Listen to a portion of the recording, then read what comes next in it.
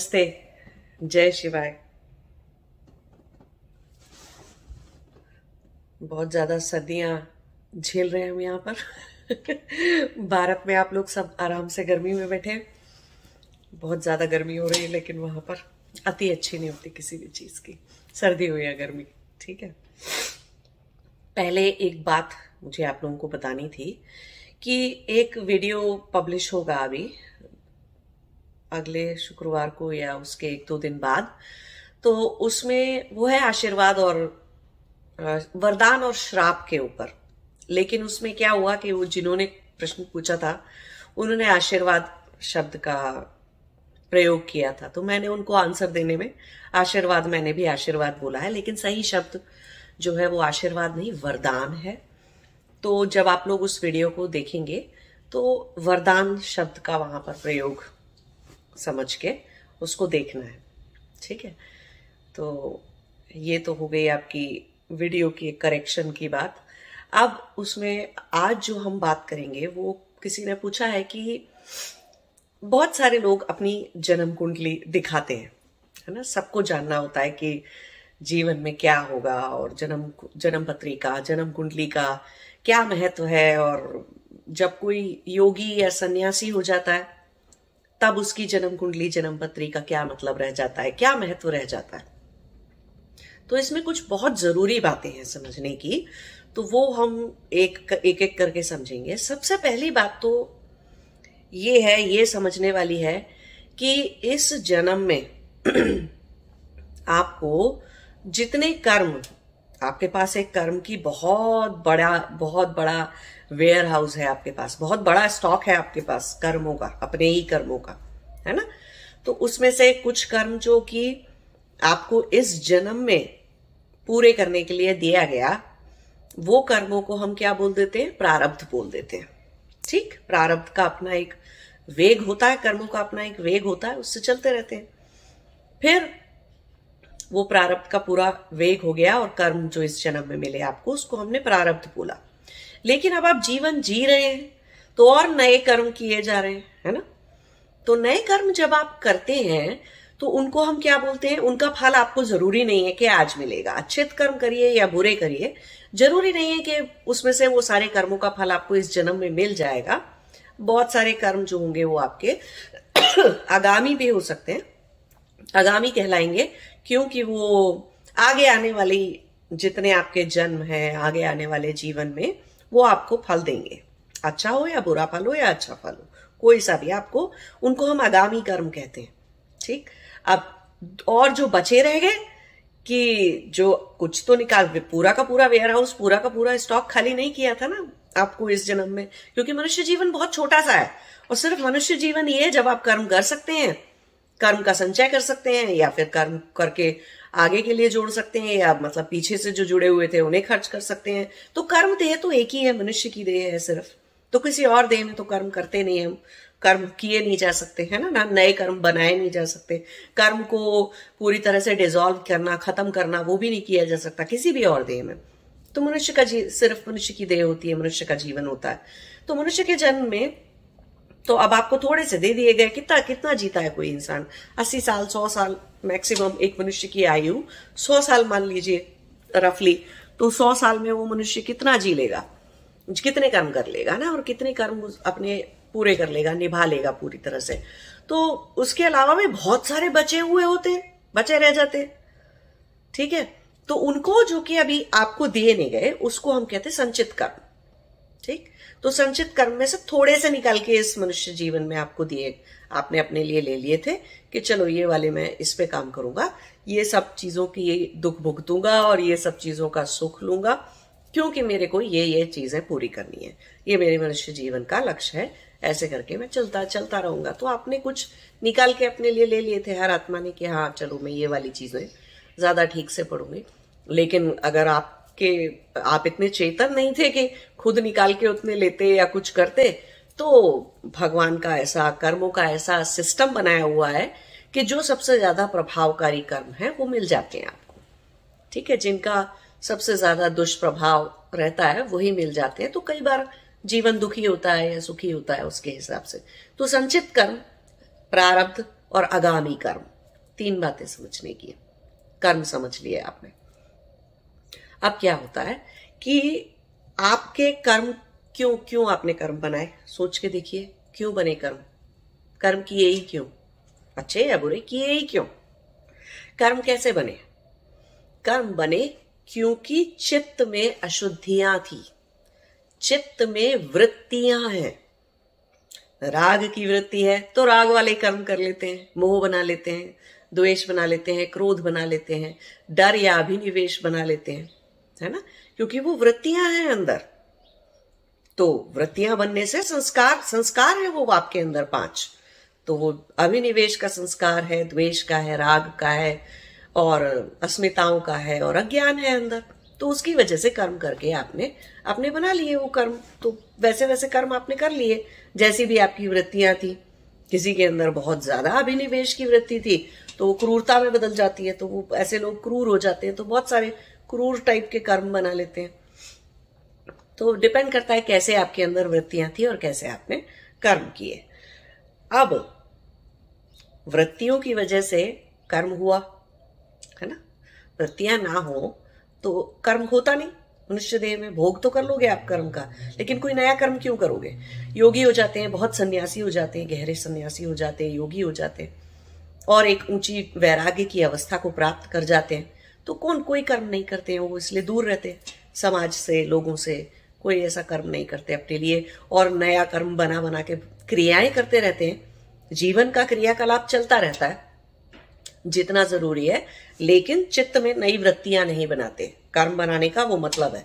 अगर आपने कर्म क्या होते हैं और कैसे होते हैं उसके ऊपर मेरा हिंदी का एक वीडियो है इसी हिंदी चैनल पे, अगर वो आपने नहीं देखा तो उसको जरूर देखिए, तो आपकी समझ में आएगा कि कर्म क्या है और वृत्तियों से कर्म कैसे बनते हैं, कर्म से फिर वृत्तियां कैसे बनती हैं। ठीक, तो वो आप देख लीजिए। तो कर्म हो गए, कर्म के हिसाब से आपने, वृत्तियां हो गई, वृत्तियों के हिसाब से, संस्कार के हिसाब से वृत्तियां, वृत्तियों के हिसाब से आपके कर्म है।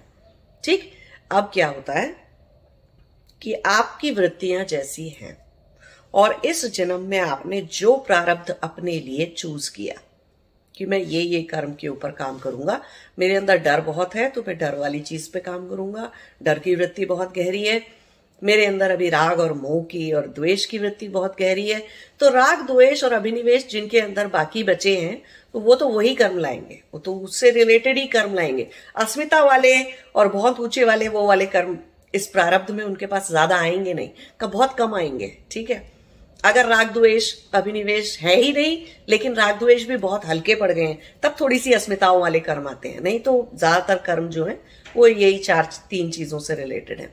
लेकिन अगर कोई योग ध्यान के और इस तरह के मार्ग पे चल पड़ा है तो समझना चाहिए कि वो अस्मिताओं से रिलेटेड कर्म भी लाया है, तो वो वहां से उसकी शुरुआत होती है। इसीलिए क्रिया योग में, अष्टांग योग में वो सब कुछ सिखाते हैं, क्योंकि इस जन्म में कर्म ऐसे लाए आप, प्रारब्ध ऐसा है आपका। अब क्योंकि आप ऐसा प्रारब्ध चूज कर रहे हैं जिसमें कि राग द्वेष और अभिनिवेश वाले कर्म है, डर वाले कर्म है जो आपने किए थे और उसी से रिलेटेड समस्याएं आपको सुलझानी है ना, तो अब उनके हिसाब से वृत्तियों को, चित्त की वृत्तियों को निकालने के लिए एक टाइम पीरियड होता है, कॉस्मिक टाइम पीरियड, है ना। कॉस्मिक टाइम पीरियड क्या कहता है? काल जिसे आप कहते हो, आप काल के बंधन में बंधे हुए हो, तो आप अपना काल स्वयं चूज करते हो, है ना। क्योंकि मुझे राग द्वेष अभिनिवेश निकालना है, तो अब सोचो कोई बहुत भयंकर राग द्वेष अभिनिवेश वाला इंसान, कोई ऐसी आत्मा अगर सतयुग में पैदा हो जाएगी तो पहली बात तो वो उसके राग द्वेष अभिनिवेश या तो इतने गहरे होंगे कि वो राक्षस होगी। ठीक, फिर कोई ना कोई साधु संत उसको श्राप दे रहा होगा, योगी, क्योंकि आसपास बहुत सारे लोग सिर्फ और सिर्फ योग ध्यान तपस में लगे होंगे। उसको राग करने के लिए मिलेगा कौन? दुश्मनी करने के लिए, द्वेष करने के लिए मिलेगा कौन? डर दिखाने के लिए क्या मिलेगा? कुछ नहीं। तो ऐसी ज्यादातर ऐसी आत्माएं कलयुग में, द्वापर में और दूसरे युगों में आती हैं, है ना, जहां पर कि उनको राग द्वेष अभिनिवेश निकालने हैं, लेकिन वो इतने भी गहरे नहीं हैं कि उसके लिए राक्षस जैसा बनना पड़े, तो मनुष्य देह से निकालने हैं, मनुष्य देह में ही निकलेंगे। सतयुग में तो उस चीजों का प्रदर्शन करने से के लिए सिर्फ दूसरे देह की आत्माएं आ सकती हैं। तो कर्म तो फिर भी पूरा नहीं हो सकता, भोग ही होता है उस टाइम पे। कोई श्राप दे देता है, कोई मार देता है आपको, राक्षस हो जाते हैं तो ठीक है। लेकिन अगर राक्षस नहीं है, इतने हैं कि मनुष्य जैसे बन के उनको सुधारा जा सकता है, निकाला जा सकता है अपने अंदर से, तो आप कोई दूसरा काल चूज करेंगे। ठीक है, आत्मा अपना एक काल चूज करेगी। चलो, एक आत्मा ने, अभी हम कलयुग में रहते हैं हम सारे लोग, तो अभी कलयुग की बात कर लेते हैं। या हम जैसे अभी देव युग के हिसाब से सोचेंगे तो हम द्वापर युग में रहते हैं। ठीक, और जब आत्माएं समाधि प्राप्त हो जाती हैं तब वो देव युग की गणना के हिसाब से चलती हैं, वो मनुष्य की गणना के हिसाब से नहीं चलती। चल के करेंगी क्या? और फिर कोई सा भी युग चल रहा हो, उनको उससे फर्क क्या? कोई फर्क नहीं पड़ता उनको। तो फिर भी वो देव गणना के हिसाब से चलती हैं, तो उनके हिसाब से, हमारे हिसाब से द्वापर युग चल रहा होता है। द्वापर चल रहा है, त्रेता की तरफ जा रहे हैं। ठीक है, तो अब इसमें भी, अब चलो युग के अंदर भी, एक युग तो बहुत बड़ा होता है, कई हजारों साल होते हैं। एक कोई सा भी युग ले लीजिए आप, तो कई हजारों साल होते हैं। तो अब आपको ये देखना होता है, अच्छा मैंने ना, मेरी संगी साथी आत्माएं कौन सी थी, है ना, कि जो मुझे राग द्वेष अभिनिवेश और अस्मिताएं, ये सब संस्कार निकालने में, ये सब वृत्तियां, इन वृत्तियों से जुड़े हुए कर्म निकालने में, ये सब संगी साथी आत्माएं मेरी अभी कहां पर हैं, क्या कर रही हैं? तो ऐसे 112 आत्माएं होती हैं। ठीक, आपकी संगी साथी आत्माएं एक हर ऐसे कहते हैं कि जैसे आत्मा का परिवार हो गया, आत्मिक परिवार हो गया। 112 लोग आपको चाहिए रहते हैं, जो कि आपके किसी ना किसी ऐसे वो बात को कभी किसी दूसरे ढंग से समझना है तो 112 आपके चक्र भी होते हैं, 114 चक्र होते हैं आपके अंदर, इसमें से 112 लोग होते हैं। तो 112 लोग आपको रिफ्लेक्ट कर सकते हैं। ठीक, तो 112 आत्माएं आपको ऐसी चाहिए कि आप राग दिखा रहे हैं, कोई आपका राग समझे तो सही, आपको बांधे तो सही उस चीज में, आपके साथ 2-4 बार आपका हार्ट ब्रेक तो करे, तो ऐसी संगी साथी आत्माएं भी चाहिए। तब देखना पड़ता है कि अच्छा कितनी सारी संगी साथी आत्माएं थी, तो वो लगभग एक जैसे से कर्म कर रही होती हैं। ज्यादातर आत्माएं एक जैसे से रास्ते पे चल रही होती हैं, साथी टाइप की होती हैं। और वो कब पैदा हुई थी, अभी वो क्या सब कर रही हैं, तो वो कब पैदा होंगी। ठीक है, कौन उनमें से मेरा माँ बाप बनेगा, कौन उसमें से मेरा भाई बहन बनेगा, कौन उसमें से मेरा टीचर बनेगा, गुरु बनेगा, कौन उसमें से मेरा परम प्रिय मित्र बनेगा, कौन उसमें से मुझे बीच बीच में जीवन में मिलने वाले ऐसे लोग मिलेंगे जो या तो मेरे साथ बुरा करेंगे या मेरे साथ अच्छा करेंगे, कुछ भी, या कौन ऐसे गुरु मिलेंगे या चीजें मिलेंगी जो मुझे ज्ञान दे देंगी। तो ये सब गणना बिठा के अब आत्मा ये निर्धारित करती है, अच्छा ठीक है, अब आत्मा ने ये तो लोग निर्धारित कर लिए, उसने अपना प्रारब्ध में वो क्या करेगी, कौन से कर्मों का हिसाब किताब निपटाएगी, वो सब उसने आत्मा ने निर्धारित कर लिया और सब कुछ सोच लिया। वो सिस्टम है ऐसा पूरा। ठीक है, वो पूरे सिस्टम से आत्मा वो सब कुछ करती है। सो गाइड करने के लिए, उसको करने के लिए बहुत सारी ऊपर आत्माएं बैठी हुई हैं, तो वो आत्माएं बैठ के उनको समझाती हैं कि तुम्हें क्या करना चाहिए, कैसे जाओगे, तुम क्या करोगे। ठीक है, तो वो कर लिया उसने। अब नीचे आके नहीं करते वो एक अलग बात है क्योंकि नया काम कर सकते हैं। ठीक है, तो नीचे आके सुनते नहीं या अपने जीवन के लक्ष्य पे चलते नहीं, वो एक अलग समस्या है, वो एक अलग लोगों की परेशानी है। तो वो अलग ढंग से समझना चाहिए, क्योंकि स्वतंत्रता थी, आपको कर्म करने की स्वतंत्रता है। तो अब सब कुछ निर्धारित हो गया, ये सब कुछ चलने लग गया। अब उसके हिसाब से कि आपके संस्कार किस तरीके के हैं, अब आप हर संस्कार को कुछ ग्रहों से जोड़ा जा सकता है। ठीक, जैसे किसी के अंदर ज्ञान का प्रबल है संस्कार, तो इसका मतलब उसका बुध अच्छा है, बुध ग्रह जो है वो अच्छा है, तो ग्रह जो बुध हो गया उसका। ऐसे ही बृहस्पति हो गया, परम ज्ञान का और विज्ञानमय कोश का गुरु बृहस्पति हो गया, तो वो बृहस्पति एक ग्रह हो गया। हमने ऐसे सौरमंडल में वो सूक्ष्म जो देवता हैं ग्रहों के, वो एक अलग चीज है, लेकिन उससे जुड़ा हुआ एक पिंड है। उस पिंड को, उस प्लैनेट को हम क्या बोल देते हैं, वो तो हमारे कॉस्मिक सोलर सिस्टम में हमारे पास जो प्लैनेट्स हैं उससे कनेक्ट कर लेते हैं, है ना। जैसे कि तन्मात्राएं हैं, तन्मात्राएं बहुत सूक्ष्म सी चीज है, रस गंध रूप स्पर्श, जैसे तन्मात्राएं हैं, लेकिन उससे तत्व क्या बनता है, गंध से पृथ्वी बनती है, रस से जल बनता है, रूप से अग्नि है, और स्पर्श से वायु है, और यहां से अनाहत है, नाद है आकाश से, है ना। तो ऐसे अलग अलग चीजों से हम सूक्ष्म चीज से, सटल चीज से ग्रोस पे आ जाते हैं। तो सूक्ष्म से हम उस पे ग्रोस का स्थूल, हाँ स्थूल पे आ जाते हैं, तो सूक्ष्म से स्थूल पे आ जाते हैं। तो हम क्या करेंगे, ऐसे हमने निकाल लिया कि हमने ये प्रारब्ध था, ये हमारे लोग थे, तो उसके हिसाब से ये निर्धारित हो गया कि अच्छा तुम्हारा बृहस्पति अच्छा है कि नहीं है, तुम्हारे कर्मों के हिसाब से उस ग्रह की या उस देवता की कितनी पावर आपके पास है वो आपको पता चल गया। अब फिर सूर्य कितना शक्तिशाली है आपके अंदर, क्योंकि आपकी प्राण शक्ति कितनी तेज है। फिर ऐसे चंद्र कितना शक्तिशाली, आपकी चेतना शक्ति कितनी तेज है, और आपके पुराने पूर्व जन्मों का प्रभाव कितना खतरनाक है आपके ऊपर, तो वो राहु हो गया। और आपके अंदर आध्यात्म के ऊपर चलने की और आगे जाने की, बढ़ने की कितनी आपने दीक्षाएं ली हुई हैं, कितनी पूर्व जन्म में तपस्याएं की हुई है, उस हिसाब से आपका केतु हो गया। ठीक है, केतु का निर्धारण हो गया कि केतु कितना प्रभावशाली या बलशाली रहेगा।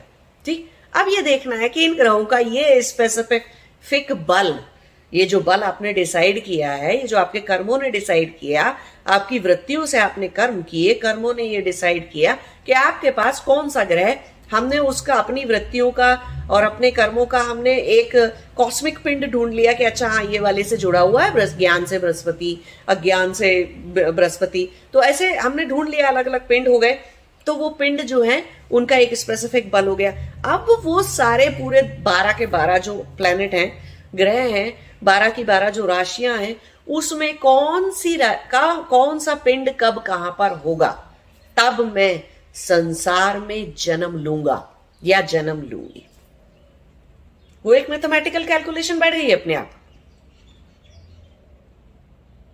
आपका जन्म लेने का समय आपने निर्धारित कर लिया कि मैं ऐसे जब सूर्य जो है इस राशि में होगा, क्योंकि अब पूरे ग्रह डिसाइड हो गए, तो ग्रह की पोजीशन कैसे निकालेंगे किसी भी ग्रह की, तो उसी के लिए ज्योतिष शास्त्र है जो कि आपको बताता है कि अच्छा 12 ग्रहों में सूर्य जब अब कैसे हर वक्त याद रखें ना कि सूर्य इस लैटिट्यूड, इस लॉन्गिट्यूड या इस जगह में, इस अवस्था में होगा, तो हम तो इतने सारी बातें बोलने की जगह बोल देते हैं कि सूर्य जब मीन राशि में होगा, या सूर्य जब वृश्चिक राशि में होगा या वृषभ राशि में होगा। तो ऐसे अलग अलग राशि बोल दी। राशि बोलना आसान है। अब किसी को ऐसे बुलाओगे कि आपके अच्छा 5 फुट के 3 इंच के भूरे रंग के काले बालों वाले इंसान इधर आ जाओ, अरे नहीं, वैसे बोल देते कि अच्छा मिस्टर चंदन इधर आ जाओ, है ना, ऐसे कुछ और नाम है किसी का, मिस्टर दीपक आप इधर आ जाओ, ऐसे बोल सकते थे ना। ऐसे बोल, इतना सारा डिस्क्रिप्शन लेके किसी को बुलाते हैं क्या? नहीं। तो ऐसे ही ग्रहों की जो अवस्थाएं हैं, वो जो सब कुछ है, उनको हम राशियां कह देते हैं, नक्षत्र कह देते हैं कि कौन सा नक्षत्र कब कहां पर है, ये सब कुछ ऐसे ऐसे सब कॉस्मिक डिजाइन। जब ये वाला कॉस्मिक कॉन्फ़िगरेशन जब होगा, तब मैं जन्म लूंगा, तब मैं जन्म लूंगी। तो आत्मा ऐसे जन्म लेती है। अब ये जन्म लेते ही हमारे सनातन धर्म में वैदिक परंपरा के अनुसार हम उनकी जन्म कुंडली, जन्म पत्री बना देते हैं। ठीक, अब जन्म पत्री, अब क्या होता है आजकल के देश कलयुग में, ज्योतिष शास्त्र का उसको एक वेद कह दिया गया, वेदांग कह दिया गया उसको, ज्योतिष शास्त्र को, और उसकी इतनी महत्व, इतनी इंपॉर्टेंस हो गई उसकी कि उसके बिना बहुत सारे लोगों का काम नहीं चलता। क्योंकि आपको समझना पड़ेगा, बहुत सारे लोग ज्ञानी या ऐसे चेतन आत्मा लेकर तो इतने चेतन तो पैदा नहीं हुए हैं कि उन्हें अपने आप से पता लग जाएगा कि अच्छा तो मैं ये करने आया हूं या मैं ये करने आया हूं या मेरे साथ आगे ये होगा। ना ही इतने समर्पण भाव से जी रहे हैं कि चलो जो हो रहा है उसको ये समझ के भुगत लें कि अच्छा ठीक है, चलो मेरे ही कर्म खराब थे तो मैं भुगत रहा हूं, अभी मैं अपना भोग लेके आया हूं, या जो भी परेशानियां या दिक्कतें मुझे जीवन में हो रही हैं वो सब क्यों हो रही हैं, क्योंकि मेरे कर्म ऐसे हैं। तो ऐसे इतने समर्पण भाव से कोई नहीं जी रहा है, और अज्ञान भी इतना है कि ये सारी बात कोई समझता भी नहीं है। ठीक, तो इसलिए ज्योतिष शास्त्र का महत्व है अपना, और उसको ऐसे नहीं सोचना चाहिए कि वो कोई बेकार की साइंस है या कोई मिथ्या सी चीज है। नहीं, वो मिथ्या सी चीज नहीं है। वो बहुत ज्यादा ये बताती है कि आपके पूर्व जन्म के कर्म क्या थे, जिसकी वजह से इस जन्म में आपको क्या क्या हो सकता है। क्योंकि वो ये बताती है आपकी जन्म पत्री कि कौन सा ग्रह किस जगह पे था।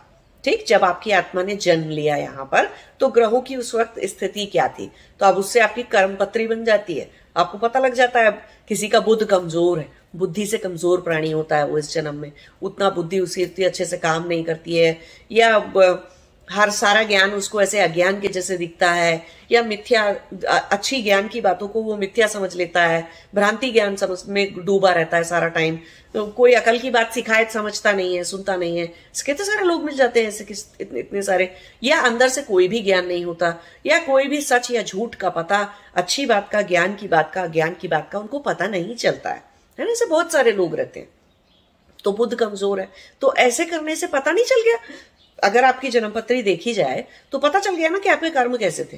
क्यों? कि आपके कर्मों का प्रभाव की वजह से वो ग्रहों की अवस्था जहां है वहां है। आज आपका जन्म उस पल, उस घड़ी, उस क्षण, उस नक्षत्र में, उस ग्रह में और उस टाइम पर हुआ है ना। क्योंकि आपके कर्म, कौन से कर्म, प्रारब्ध क्या लाई है, तो आत्मा क्या प्रारब्ध लाई है और क्या भुगतेगी, क्या नहीं भुगतेगी, वो सब पत्री देखने से बड़े आराम से पता चल जाता है। अब पत्री देखने वाले जो लोग हैं वो तो योगी नहीं है, सन्यासी नहीं है। पत्री कौन देखता है? पंडित देखते हैं, या ज्योतिष शास्त्र के जो ज्ञाता होते हैं वो लोग आपकी पत्री देखते हैं। जरूरी नहीं है कि वो अपने आध्यात्म के मार्ग पे चल रहे हो, ऐसा तो कोई जरूरी नहीं है। हालांकि उनका ज्ञान बहुत अच्छा होता है, गलत ज्ञान नहीं होता, लेकिन योगियों और सन्यासियों के लिए वो ज्ञान की जो महत्वता है वो थोड़ी सी कम हो जाती है। क्यों कम हो जाती है? कि ठीक है, एक सन्यासी, एक योगी, एक वैरागी क्या सोच लेता है मन में, ठीक है मैं समर्पण भाव से जीऊंगा, जो भुगतना है मैं वो भुगतूंगा, नया कर्म मैं करूंगा नहीं। इस जन्म में, इस प्रारंभ में जितने ऐसे बंधनकारी कर्म मैं लाया था वो मैं सब निपटा दूंगा। इन अदर वर्ड्स वो क्या कह रहा है कि मैं अपने चित्त की वृत्तियां हटा दूंगा। अपने योग ध्यान से, तपस्या से मैं अपने चित्त की वृत्तियों को ही हटा दूंगा। ना वो वृत्तियां होंगी ना कर्म होंगे, तो कर्म का प्रभाव भी की भी कोई बात नहीं बनती है। लेकिन उसके अलावा भी जो बंधनकारी कर्म होते हैं, जिस बंधनकारी कर्म कौन से, वो जो आपको और कर्म करने पर मजबूर करते हैं, अच्छा या बुरा, या फिर ऐसे कर्म जो आपको बार बार जन्म लेने पर मजबूर करते हैं। तो एक योगी और एक सन्यासी, सबसे ज्यादा खराब कर्म कौन से? वही तो जो हमें बार बार जन्म लेने पर मजबूर करते हैं। तो वो वृत्तियों के स्तर पर उनको निकालना शुरू कर देता है। अब फिर अज्ञान हटाता है अपना वो योगी, वो योगिनी अपना ज्ञान हटाती है, अपना ज्ञान से चलती है, चेतना से चलती है, काल शक्ति का नाश नहीं करती, अपनी एक एक वृत्ति को, अस्मिता को, राग को, द्वेष को, हर चीज को हटाती चली जाती है, हटाती चली जाती है। तो वो आत्मा योगी हो जाती है। तो जब भी कभी कोई योगी हो जाता है, सन्यासी हो जाता है, वैरागी हो जाता है, तो उसकी कुंडली से हम देखते भी नहीं, उसकी कुंडली कभी किसी भी सन्यासी की, वैरागी की कुंडली कोई नहीं देखता। क्यों? कि अब उसकी कुंडली देखकर करोगे क्या? जन्म पत्री देखकर, ऐसे व्यक्ति की जन्म कुंडली या जन्म पत्री देखकर क्या करोगे? जन्म कुंडली, जन्म पत्री आप क्यों देखना चाहते हो? क्यों देखनी है आपको? इसीलिए तो कि आपको पता चल जाए कि आपके प्रारब्ध में कोई बहुत बड़ी बड़ी दुर्घटनाएं हैं क्या, कोई बहुत बड़े बड़े खराब भोग, नरक जैसे भोग लिखे हुए हैं क्या, या आगे आने वाला समय बहुत बहुत और भी बुरा है क्या, या और कितनी परेशानियों से घिरा हुआ है क्या। तो चलो उसका कुछ निदान कर लेंगे, ठीक है, उसका कोई ना कोई सोल्यूशन ढूंढ लेंगे। बहुत सारे तरह के सोल्यूशन होते हैं। अरे अब बारिश होनी ही है, आपके कर्म ऐसे थे कि कुछ तो भुगतना है आपको। सपोज आपका एक्सीडेंट होना है, तो अब तो एक्सीडेंट तो होगा ही होगा, लेकिन जरूरी थोड़ी है कि हम उसके बाद, अगर आप वो बात आपको पहले से पता चल जाएगी तो आप उसको रोक सकते हो ना। उस एक्सीडेंट को तो रोक नहीं सकते, लेकिन एक्सीडेंट से होने वाले दुष्प्रभाव को रोक सकते हो। कैसे? हो सकता है कोई पूजा की जा सकती है, हो सकता है कोई साधना तपस्या की जा सकती है, और हो सकता है कि अपने मनोबल से, अपनी, अगर आप योगी हैं, वैरागी हैं, सन्यासी हैं, तो अपने मनोबल से, अपनी मनोशक्ति से हम उस चीज के दुष्प्रभाव को रोक सकते हैं, कम कर सकते हैं अपने जीवन के अंदर। किसी की मृत्यु होने वाली है तो उसमें जितना दुख होगा सब हमारे अज्ञान का कारण है ना। तो हम अपने उस अज्ञान को ज्ञान में परिवर्तित कर सकते हैं। कोई पूजा कर सकते हैं, कोई योग ध्यान तपस्या कर सकते हैं, अपने पिछले जन्मों के कर्मों के, खराब कर्मों के दुष्प्रभाव को कम किया जा सकता है। और उसके बहुत सारे तरीके होते हैं करने के। संसारी लोग हैं जिनके लौकिक ही अभी गोल्स हैं और अभी उनके वर्ल्डली गोल्स हैं, अभी उनको इतना योग ध्यान और स्पिरिचुअलिटी में उतना उनका घुसे नहीं है वो अभी आध्यात्म में, तो ऐसे लोग क्या करते हैं, चलो कोई रत्न पहन लिया है ना, कोई अपना अच्छा कोई मूंगा पहन लेता है, कोई अपना पुखराज पहन लेता है, जो भी रत्न, जो भी आपके ज्योतिष के ज्ञान के पंडित ने या व्यक्ति ने आपको बताया है, जो ज्योतिष का ज्ञान रखते हैं, जिसने आपकी पत्री देखकर, या कुछ लोग आप काल सर्प योग होते हैं, कुछ अजीब अजीब योग होते हैं खराब वाले, तो उसके निदान के लिए काल सर्प अच्छा भी होता है, जरूरी नहीं बुरा हो। बट मैं बात कर रहा हूँ किसी के पत्री में कुछ बुरा है, तो वो अपने तरह तरह के पूजा पाठ और चीजें कर सकता है, भक्ति में जा सकता है, बहुत सारे निदान हैं, बहुत सारे तरीके का सोल्यूशन होता है, वो उनको कर सकता है। योगी सन्यासी ये सब सोल्यूशन नहीं करते। क्यों नहीं करते? उनको नहीं फर्क पड़ता अब क्या चला जाएगा। वो इतने वैरागी हो चुके हैं कि अब कुछ भी जाता है और कुछ भी चला जाएगा। ये शरीर मनुष्य देह, अब वो जाएगी भी तो कुछ भी जाएगा तो जाएगा। वो समर्पण भाव से जी रहे हैं, वैराग है उनके अंदर कि ठीक है भगवान दे लो जितना भी दुख है, कहो आने दो, जो भी आएगा मैं झेलूंगा, मेरे कर्म थे ना, मैं भुगतूंगा अपने कर्मों की सजा, और मैं किसी को नया, कोई नया संस्कार, कोई नई वृत्ति बनाऊंगा नहीं, नई वृत्ति से खेलूंगा नहीं, नया संस्कार बनाऊंगा नहीं अपने अंदर, गलत संस्कार, अविद्या का ज्ञान से बना हुआ संस्कार नहीं बनाऊंगा, और मैं भुगत लूंगा। अब बहुत सारे लोग जिनको इस जन्म में समाधि लग जाती है तो प्रारब्ध तो मिल गया था ना उन्हें जब वो उनको वो जन्म लिया उस आत्मा ने, मुझे समाधि लगी है, और भी जितने सारे गुरु हैं जिनको समाधि लगी हुई, या गुरु नहीं भी हैं लेकिन समाधि लगी हुई है उनको, तो मोक्ष प्राप्त हो चुका है उनको। उनके पास भी मोक्ष का मतलब है ऐसे कर्मों का ना रहना जो कि आपको अगले जन्म लेने पर मजबूर करते हैं, अगले जन्म लेने के लिए फोर्स करते हैं, है ना। बंधनकारी कर्मों का ना होना, तो मोक्ष का मतलब है बंधनकारी कर्मों का हट जाना। तो वो सारे कर्म तो हमने हटा लिए, जिन लोगों को समाधि लगी उन्होंने बंधनकारी कर्म तो हटा लिए। मोक्ष का मतलब ही था बंधनकारी कर्म ना रखना, लेकिन जो प्रारब्ध मिल गया था तो उस प्रारब्ध में जो भोग लिखा है वो तो रहेगा ही। तो अगर कभी एक्सीडेंट लिखा है, बीमार होना लिखा है, अब जैसे कि रामकृष्ण परमहंस की मृत्यु जो है कैंसर से हो गई थी, तो वो जिस भी वजह से का जो भी प्रारब्ध था जो उन्हें मिल चुका था, अभी उसका क्या करेंगे।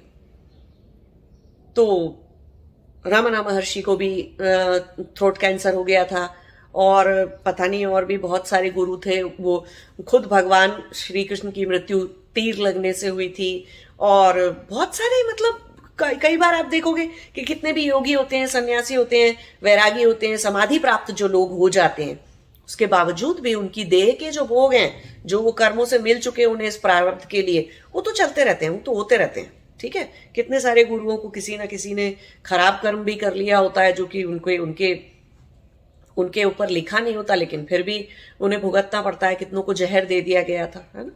तो ऐसे चलती है ये सब चीजें। तो प्रारब्ध जो मिल गया वो तो भुगतना पड़ेगा, बट अब भुगतने से कोई डरता नहीं है ना। जब समाधि लग जाती है और समाधि योग के लिए जो वैराग के रास्ते पर चले जाते हैं, वो उनको कोई इतना तकलीफ नहीं आती है कि अच्छा ठीक है अब कुछ भुगतना पड़ेगा, तो भुगतना पड़ेगा। कोई कर्म होगा, कुछ निकलना होगा, व्याधि के थ्रू, बीमारी के थ्रू, या शरीर से भोग के, तो भुगत के तो निकलेगा, खत्म कर देंगे, खत्म हो गई बात।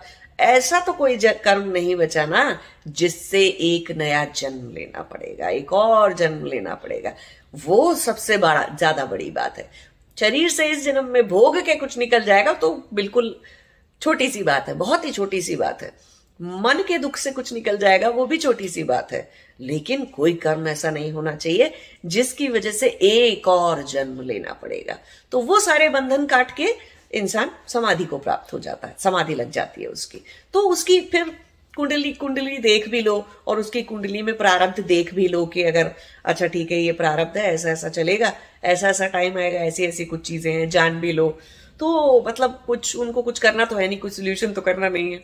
जो भुगतना है भुगतना, नहीं भुगतना तो भगवान देख लेगा आगे। मतलब वो तो पूर्णतः समर्पण में है ही नहीं, अपने लिए तो जी ही नहीं रहे, अपनी ऐसी स्वयं की आत्मा की इच्छा से तो कुछ बना नहीं रहे, कुछ जी नहीं रहे, तो परमात्मा देख लेगा। अभी परमात्मा के साथ एक हो चुके हैं, तो अभी हम क्या देखें। तो ये सोच के देखते नहीं है, कोई मतलब नहीं होता उसको देखने का। और देख लें, कुछ जान भी ले तो ठीक है, प्रारब्ध जितना प्रारब्ध है उतना पता चलेगा। और जो लोग अभी योग की यात्रा पे चल रहे हैं, साधु सन्यासी हो गए, वो तो अपने 100% अपने इंचार्ज हो गए। तो उसका मतलब है अब कोई ग्रह, कोई पिंड, कोई चीज, कोई मेरे आत्मा के जन्म के संस्कार, जन्म तो एकमात्र एक इवेंट था ना। अब पूरे टाइम, बाकी टाइम जो हो रहा है उस पर आपका कंट्रोल नहीं है। इसीलिए आप जाते हैं अपनी पत्री दिखाने के लिए, इसीलिए आप पत्री के थ्रू, जन्म कुंडली के थ्रू जानना चाहते हैं। क्यों? कि आप हर वक्त चेतन रहकर जीवन नहीं गुजार रहे हैं। जो लोग जब योगी हो जाते, सन्यासी हो जाते हैं, जब वो निर्धारित कर लेते हैं नहीं अब तो मैं 100% अपनी चेतना से ही जीऊंगा, मैं हर वक्त चेतन रहकर ही जीऊंगी, बस, तो कौन सी वृत्ति, कौन सा संस्कार क्या कर लेगा? कुछ भी नहीं। वो सारी जन्म पत्री बेकार हो जाएगी, हट जाएगी वो जन्म पत्री, वो पत्री का प्रभाव ही हट जाएगा आपके ऊपर से। क्योंकि अब तो आप मतलब 100% चार्ज हो गए अपने आप पहले अभी तक जो थे वो दास थे, अब अपनी ही वृत्तियों के दास थे। अब आप आत्मा है तो अब आप स्वामी हो गए, तो अब आप स्वामी की तरह से जी रहे हैं, तो अब कोई और चीज क्या असर करेगी? कोई भी चीज असर नहीं करेगी। उतना खराब प्रारब्ध में ले भी आए कि चलो एक्सीडेंट लिखा था, लेकिन अब क्योंकि चेतनता से जी रहे हैं तो वो उतना दुष्प्रभाव जो होना चाहिए था वो होगा ही नहीं। टांग टूट के रह जाएगी, अगर बहुत बुरी दुर्घटना थी तो जैसा टांग टूट जाएगी तो वो ठीक हो जाएगी 3-4 महीने में। जितना मन से दुखाना चाहिए था वो भी नहीं आएगा। क्यों? कि पता है कि समर्पण से जी रहे हैं, चेतनता से जी रहे हैं, तो जो मैंने किया था वो मैं भुगतूंगा। खुद से स्वयं से उठ के खड़े होके कह रहे हैं पूरी अपनी आत्मा के अधिकार से और पावर से कि हाँ ठीक है, मेरे कर्म खराब थे या मेरे कर्म जैसे भी थे, मैं उनको भुगतूंगा, खुशी खुशी भुगतूंगा। ये अपने आप में एक बहुत बड़ा हो जाने वाली बात है। सोच के देखिए, कोई बच्चा गलती करे या कुछ भी करे, फिर वो अपने आप आ जाए कि मैंने ये गलती करी है, ठीक है आप मुझे जो भी पनिशमेंट दोगे आई विल एक्सेप्ट दैट, मुझे मंजूर है वो पनिशमेंट, मैं मान लूंगा और मैं उस पनिशमेंट को पूरा करूंगा क्योंकि मैंने ये गलती करी है। कितना बड़ा महानता की बात है ये अपने आप, है ना? तो ऐसे ही अपने कर्मों के लिए एक योगी, एक सन्यासी, एक वैरागी उठ के खड़ा हो जाता है कि नहीं मेरे कर्म है, मैं नहीं भुगतूंगा तो कौन भुगतेगा? आज नहीं तो कल भुगतने तो मुझे ही पड़ेंगे तो मैं अपना भोग पूरा करूंगा, अच्छा या बुरा, कुछ भी कैसा भी भोग है, मैं पूरे खुशी से उसको भगवान को बोलूंगा सारा दे दो, जल्दी दे दो, सारा दे दो, मेरे पास टाइम नहीं है मेरे जैसे जो लोग होते हैं वो क्या कहते हैं, जल्दी से सारा दे दो, मेरे पास टाइम नहीं है, कितना भी दुख है, कितनी भी बुरे भोग है, कुछ भी अशांति है, सब दे दो एक साथ। क्यों? जितना जल्दी भोग लेंगे, जल्दी निकल जाएगा, उतनी जल्दी शांत अवस्था आ जाएगी, उतनी जल्दी योग ध्यान समाधि की अवस्था आ जाएगी, है ना? जल्दी अपने कर्म काट के भोग पूरा कर लो। तो इसीलिए बहुत सारे लोगों को 40 वर्ष का पूरे होने से पहले समाधि लग जाती है, ठीक है? वो बिल्कुल मतलब वो 40 के पूरे नहीं होने पाते। वो आयु का, वो राहु और केतु के बदल जाने का, के प्रभाव के कम या ज्यादा होने का समय होता है वो 40 वर्ष के आसपास, कि जब आपकी जो है राहु और केतु की अवस्थाएं, दशाएं बदलती हैं और आपके ऊपर पहले पूर्व जन्म का प्रभाव बहुत ज्यादा था, अब आपके ऊपर जब 37 से लेके 40 के बीच के समय में, 35 से 40 के बीच के समय में आपके ऊपर जो है वो आखिरी के जो 7 साल रहते हैं उसके अंदर आपके ऊपर केतु का प्रभाव बहुत ज्यादा होता है।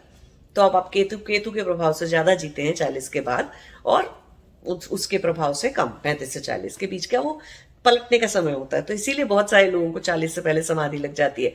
इसीलिए 40वां वर्ष जीवन का, 40वां या 42वां वर्ष ऐसे समझ लो, सबके लिए अलग अलग होता है, फिर भी एक अब ऐसे अलग अलग नहीं रखेंगे तो वो 40 वर्ष मान सकते हैं। इसीलिए 40 जो है, 40th बर्थडे जो है वो सब जगह बहुत ऐसे मनाई जाती है जैसे कि एक बहुत बड़ी आजादी की कोई चीज हो गई, या एक बहुत बड़ी फ्रीडम, बहुत बड़ा कुछ काम हो गया, क्योंकि राहु का प्रभाव जो है वो थोड़ा थोड़ा खत्म हो जाता है। अब आप केतु के प्रभाव से जिएंगे, तो ऐसे होता है।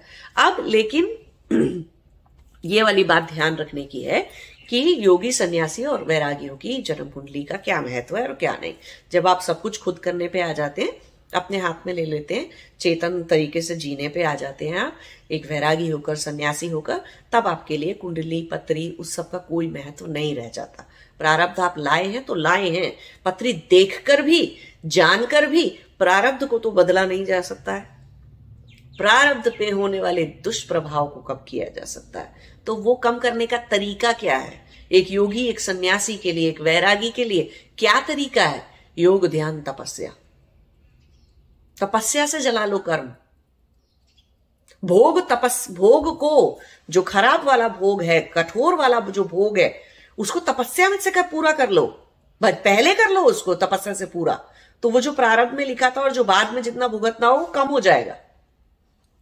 तो इसलिए भी योग, ध्यान, तपस्या की जाती है, जिससे कि बुरे कर्मों के दुष्प्रभाव को कम किया जा सकते हैं। और ये वाली बात मैं आपको क्यों समझा रही हूं? अब संसारी लोग तो आप हैं नहीं, कि आप में से बहुत सारे लोग संसारी नहीं हैं, तो संसारी से कहने का मतलब है जिनके कोई संसार में इतने गोल्स नहीं है। ठीक है, जॉब पे जाते हैं, खाना खाते हैं और नौकरी करते हैं, बच्चे पालते हैं, संसार चलाते हैं, वो संसारी गोल नहीं है। चलते अध्यात्म यात्रा अध्यात्म की कर रहे हैं मन के अंदर, और अपने अंतर्मन में अंदर जा चुके हैं। ठीक है, इनवर्ट टर्न हो चुके हैं। तो ऐसे लोगों की मैं बात कर रही हूँ कि वो सारे लोग जो है, वो ऐसा वाला इलाज करने का कोई फायदा नहीं है कि एक रत्न पहन लिया, फिर उसके बाद एक ये पंडित के पास चले गए, ऐसी पूजा करा ली, वैसी पूजा करा ली, यहाँ ये दान कर दिया, वहां वो कर दिया। वो सब इलाज काम नहीं करते, ये नहीं बोलूंगी मैं, काम करते हैं वो सारे इलाज, लेकिन फिर आप बार बार उनके पास जाते ही रहोगे। क्यों? कि आप प्रारब्ध के अंदर जितने भी भोग थे, अपने अच्छे भोग या बुरे भोग, आप उनसे जो है अपने आप को बचाना चाहते हो। जो पूरे आपके खराब वाले भोग हैं, भुगतने वाले जो सिचुएशंस हैं, आप उससे बचना चाह रहे हो बिना तपस्या किए, बिना कठोर मन को तपाए बिना कठोर तपस्या किए बिना जो बचना चाह रहे होते हैं, वो फिर ऐसे वाले इलाज की तरफ, ऐसे वाले सॉल्यूशंस की तरफ चले जाते हैं। तो उनको हम संसारी बोलते हैं। ठीक, लेकिन जो योगी हो गए, ध्यानी हो गए, जो अध्यात्म की मार्ग पर चल रहे हैं, तो वैसा संसारी लोगों जैसा इलाज नहीं करेंगे ना। बार बार पंडित के पास जाके ये पूजा वो पूजा, ये यात्रा वो यात्रा, ये दान वो दान, ऐसा ऐसा, ऐसी पूजा वैसा, ये सब कुछ, वो सब, ये सब कुछ नहीं करेंगे। तो क्या करेंगे? चेतना से जिएंगे और कठोर तपस्या करेंगे। पूरे तन मन, पूरे अस्तित्व की शक्ति से तपस्या करेंगे और आध्यात्म के मार्ग पर चलेंगे। वही तप, वही तपस्या प्रारब्ध में होने वाले कष्ट और प्रारब्ध में लिखे हुए कर्मों के दुष्प्रभाव को कम कर देगी, हटाएगी नहीं, कम कर देगी। तो ये है समझने वाली बात। चलिए, अपनी इन सब चीजों के ज्ञान को भी रखिए कि आपके पास क्या है, पत्री में क्या लिखा है, कैसे नहीं। लेकिन अगर योगी सन्यासी हो गए हैं तो तपस्या करने में ध्यान लगाइए। योग, ध्यान, धारणा, प्राणायाम, प्रत्याहार, यम, नियम, ध्यान, समाधि, वहां तक जाइए। और किसी चीज में सोल्यूशन नहीं है, परमानेंट सोल्यूशन और किसी चीज से नहीं होगा। क्योंकि कोई एक पूजा कर देगा, अगर आपका बुध कमजोर था तो चलो कोई बुध की, बृहस्पति की कोई पूजा कर दी, या आपका कुछ और कोई ग्रह कमजोर था, उसकी चलो एक पूजा कर दी। लेकिन कारण क्या था? वो रूट कॉज क्या था? वो बुध के कमजोर होने का या बृहस्पति के कमजोर होने का? आपकी चित्त की वृत्तियां, आपके संस्कार, वो तो नहीं हटाया आपने। तो परमानेंट इलाज तो फिर भी नहीं हुआ। लौकिक इलाज, सांसारिक इलाज टेम्परेरी इलाज है, टेम्परेरी सोल्यूशन है वो। सूर्य खराब था, चंद्र खराब था, ये ग्रह अच्छा नहीं था, इस ग्रह में बल नहीं था, इस ग्रह की कुदृष्टि दूसरे ग्रह पे पड़ रही थी, वो सब कुछ हो रहा था। तो आप पूजा कर लीजिए, रत्न कर लीजिए, उसके दुष्प्रभाव से आप बच जाएंगे, थोड़े से बच जाएंगे। लेकिन क्या गारंटी है कि आप वही कर्म दोबारा नहीं करेंगे? कितने सारे लोग होते हैं जिनकी बीमारियां ठीक होती है फिर वापस आ जाती है। क्यों वापस आई? क्योंकि रूट कॉज जो संस्कार है वो तो हटा नहीं। तो इसीलिए भी योगी, ध्यानी, तपस्वी और वैरागी लोग कभी भी टेम्परेरी इलाज नहीं करते किसी चीज का। परमानेंट इलाज क्या था? संस्कारों को और वृत्तियों को हटाना, कठोर तपस्या से उन सबको जलाना। तो परमानेंट इलाज करते हैं। इसीलिए जब कोई परमानेंट इलाज करने पे उतर आता है किसी चीज का, कोई योगी ध्यानी तपस्वी वैरागी हो जाता है, उसकी पत्री नहीं देखते, उसकी पत्री देखने का अब कोई मतलब ही नहीं है। क्यों? कि अब तो वो रूट कॉज हटा लेगा। वो जो संस्कार हैं उनको जड़ से उखाड़ के अपनी तपस्या से फेंकेगा एक एक को। तो क्या मतलब है टेम्परेरी इलाज करने का किसी चीज का? टेम्परेरी इलाज अभी अज्ञानी लोग, संसारी लोग करते हैं कि चलो ठीक है, अब हमको परमानेंट अभी निकालने का उतना वैराग नहीं जागा है, उतना योग ध्यान तपस्या प्रत्याहार प्राणायाम वो सब नहीं करते हैं, तो ठीक है, एक रत्न पहन लिया या एक पूजा करा ली या कुछ कुछ कर लिया, ऐसी चीजें।